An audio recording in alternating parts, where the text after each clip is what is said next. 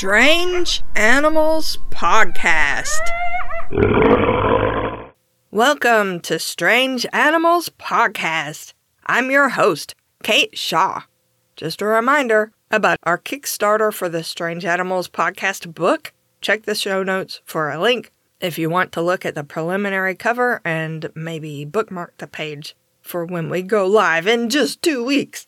This week we'll learn about the rhino viper, which was suggested by Max, who at the time was almost 8 years old, but that was so long ago I bet Max is 8 now, or maybe 9 or 10, maybe 30.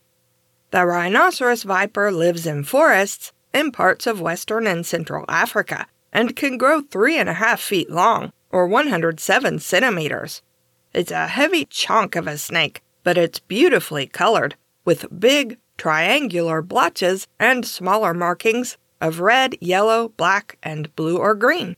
If you look at one on a white background, it stands out, but on the forest floor where it lives, with dead leaves and plants all around, it blends right in. It has rough scales that make it look bristly, called keeled scales. The rhino viper's scales are so strongly keeled that they can cut your hand if you pet it. It's not a good idea to pet wild snakes anyway. The rhino viper's scientific name is Bitis nezicornis. At first I thought it was pronounced like bite us, which I thought was hilarious, and I was disappointed to find that it's pronounced bit us, although that's actually funny too. Also, it's not pronounced bit us, actually, it's bitis. Bitis. It's spelled B-I-T-I-S. Nezicornis means nose horn, and it definitely has horns on its nose. It has a pair of horns, in fact, side by side, and they stick up and slightly forward. Some rhino vipers even have 3 nose horns. They're not true horns, though. Instead, they're made of modified scales. They're bendy-like scales, too. The rhino viper mostly eats rodents, but will also eat frogs, birds, and other small animals if it can catch them. It's an ambush hunter, meaning it hides among fallen leaves and waits for an animal to come too close. Most of the time it moves slowly, but when it strikes, it does so very quickly, in less than 1/4 of a second. It has relatively mild venom, although some other Bitis species have venom that's deadly to humans. The rhino viper spends most of its time on the ground, but it can climb trees if it wants to. The end of its blunt tail is even partially prehensile, meaning it can curl around branches to help it hang on. This is the closest thing to a hand that snakes have. It can also swim well. Sometimes the rhino viper is called the butterfly viper because of its colorful markings, and to stop people from confusing it with another closely related snake called Bitis rhinoceros. Rhinoceros also means nose horn, by the way. B. rhinoceros is also called the West African gaboon viper because it lives in West Africa. It looks similar to the other rhino viper with a similar pattern, but in more neutral tones of brown and tan. It's sort of a more sophisticated-looking rhino viper. It also has a pair of nose horns, but they're smaller and generally point up and slightly back. All snakes in the genus Bitis have a threat display that has earned them the name puffadder, although that's also the name of a specific species, Bitis eritans, that's extremely venomous. Some people call the various species of hognose snake found in North America puffadders too, because of its behavior when it feels threatened. The hognose snake flattens its neck and raises its head so that it looks like a cobra, all the while hissing in a way that sounds like it's puffing air in and out. Snakes in the genus Bitis have a similarly impressive display. It appears to inflate and deflate as it hisses loudly, as though you're being warned away by a bicycle tire inner tube with keeled scales and nose horns.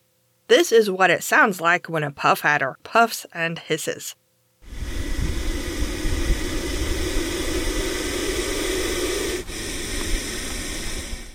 Vipers of all kinds are members of the family Viperidae, which includes a whole lot of venomous snakes from many parts of the world.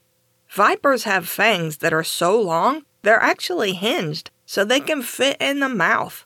Each fang is attached to a small bone that can rotate forward and back to extend and refold the fangs.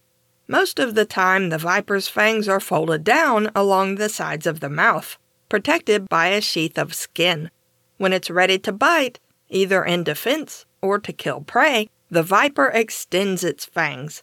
But because the fangs are delicate and easily broken, the snake waits to extend its fangs until the last possible moment.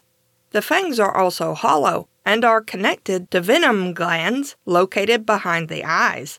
That's why so many vipers have triangular heads, because the venom glands take up extra space at the back of the head. The venom glands are equipped with tiny muscles that the snake contracts to send venom flowing through the fangs and into the bite wound, and it can control how much venom it injects, if any. Vipers in the genus Bitis have especially long fangs with powerful bites, so that many animals die from the bite itself and not the venom. The venom doesn't help, though.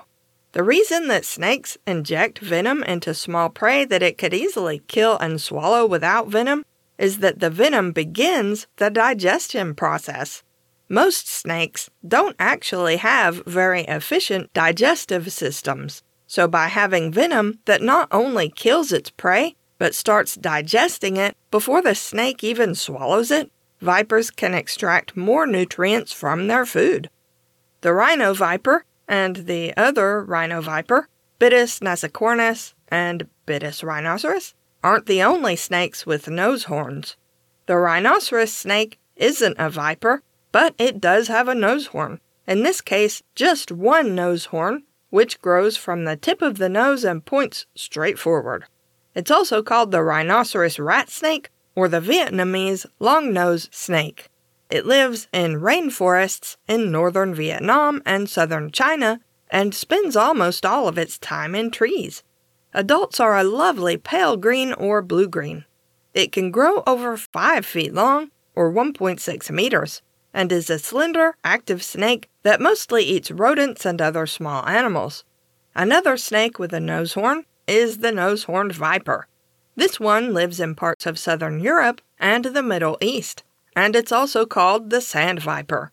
Since lots of vipers live in sandy areas, but not all vipers have nose horns, I don't know how you could possibly look at this snake and decide to call it a sand viper and not a nose-horned viper. Also, it doesn't live in the sand. It likes rocky areas and can sometimes be found in old stone walls where it has lots of crevices to hide in. It eats small animals, including rodents, lizards, other snakes, large insects like centipedes, and the occasional bird. The nose-horned viper can grow over 3 feet long, or about a meter. Individuals can be gray-brown, reddish-brown, coppery red, dark red, or pale brown, and it has a darker zigzag pattern. Like most vipers, it's a chunky, fairly slow-moving snake. Its nose horn points upward in some subspecies, forward in others. That brings us to the big question. What are these nose horns used for? Why do these snakes have nose horns at all? The answer is, we don't know. They're soft and bendy, made of scales, so they can't be used as weapons. Not that a 4-foot-long snake with massive fangs and deadly venom needs to poke at predators with a little nose horn. They're probably just for display, but only the snake knows for sure. You can find Strange Animals Podcast at strangeanimalspodcast.blueberry.net. That's blueberry without any E's. If you have questions, comments, or suggestions for future episodes, email us at strangeanimalspodcast@gmail.com. If you like the podcast and want to help us out, leave us a rating and review on Apple Podcasts or Podchaser, or just tell a friend. We also have a Patreon at patreon.com/strangeanimalspodcast if you'd like to support us for as little as $1 a month and get monthly bonus episodes. There are links in the show notes to join our mailing list and to our merch store. Thanks for listening. It's sort of a more sophisticated-looking rhino viper. It probably has an ironic sense of humor and decorates its apartment in a sleek, modern style. Oh gosh, I hate words. Oh, just leave it out. Just leave it out. Just take that whole sentence out.